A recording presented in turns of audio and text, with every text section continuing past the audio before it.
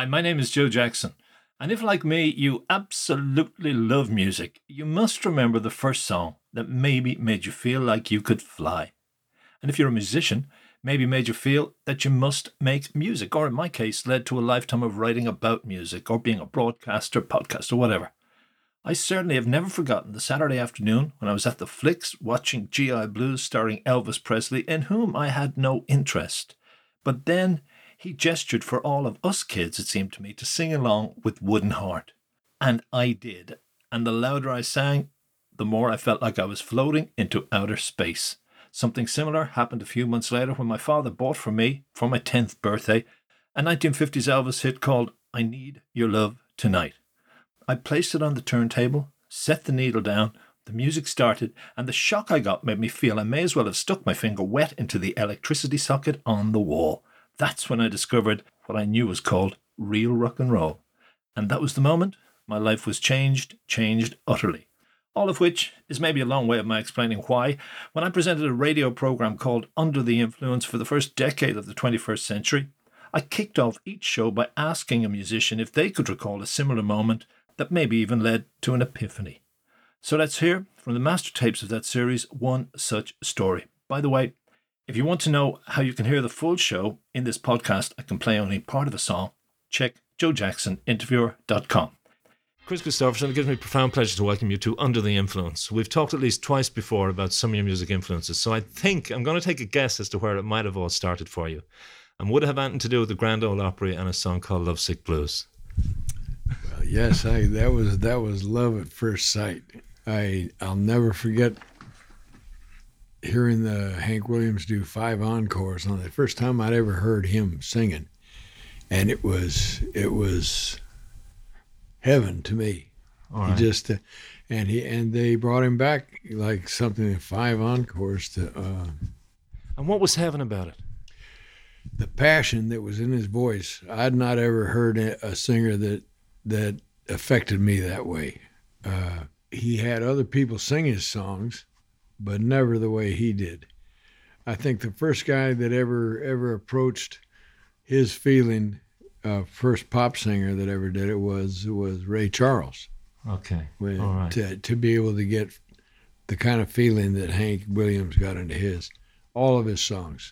I bought every record he ever made, and somewhere in my past luggage I've got it, all those 78s. And, all right.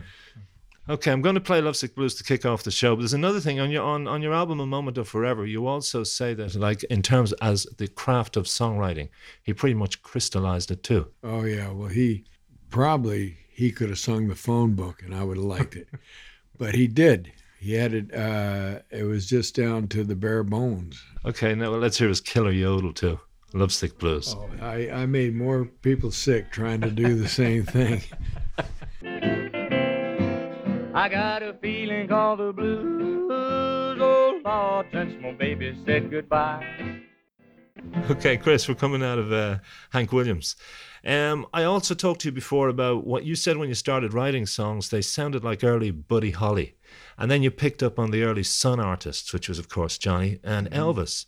And you kind of saw them as folk. There was a folk element to them. Yeah, well, they were different. They were different from the traditional stuff that was coming out of Nashville. And John in particular was he made me feel more like I guess like Woody Guthrie or I'm having a senior moment now. Jimmy Rogers. Jimmy Rogers. Is that what you call it, a senior moment? Yeah. Every now and then it just goes blank. Once a year. Yeah.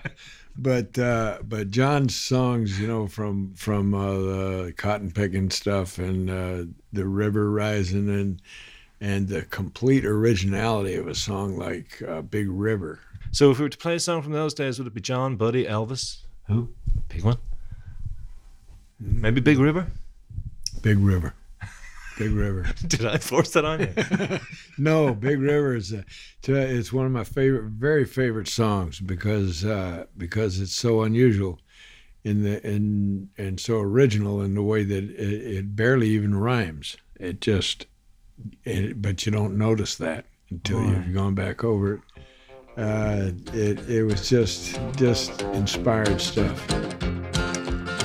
Now I taught the weeping willow how to cry, and I showed the clouds how to cover up a clear blue sky. And the tears that I cried for that woman are gonna flood you, big river, and I'm gonna sit right here until I die. Joe Jackson here. I hope you enjoyed that fragment from my radio series Under the Influence. If you want to hear more, as I said, check out my website, joejacksoninterviewer.com.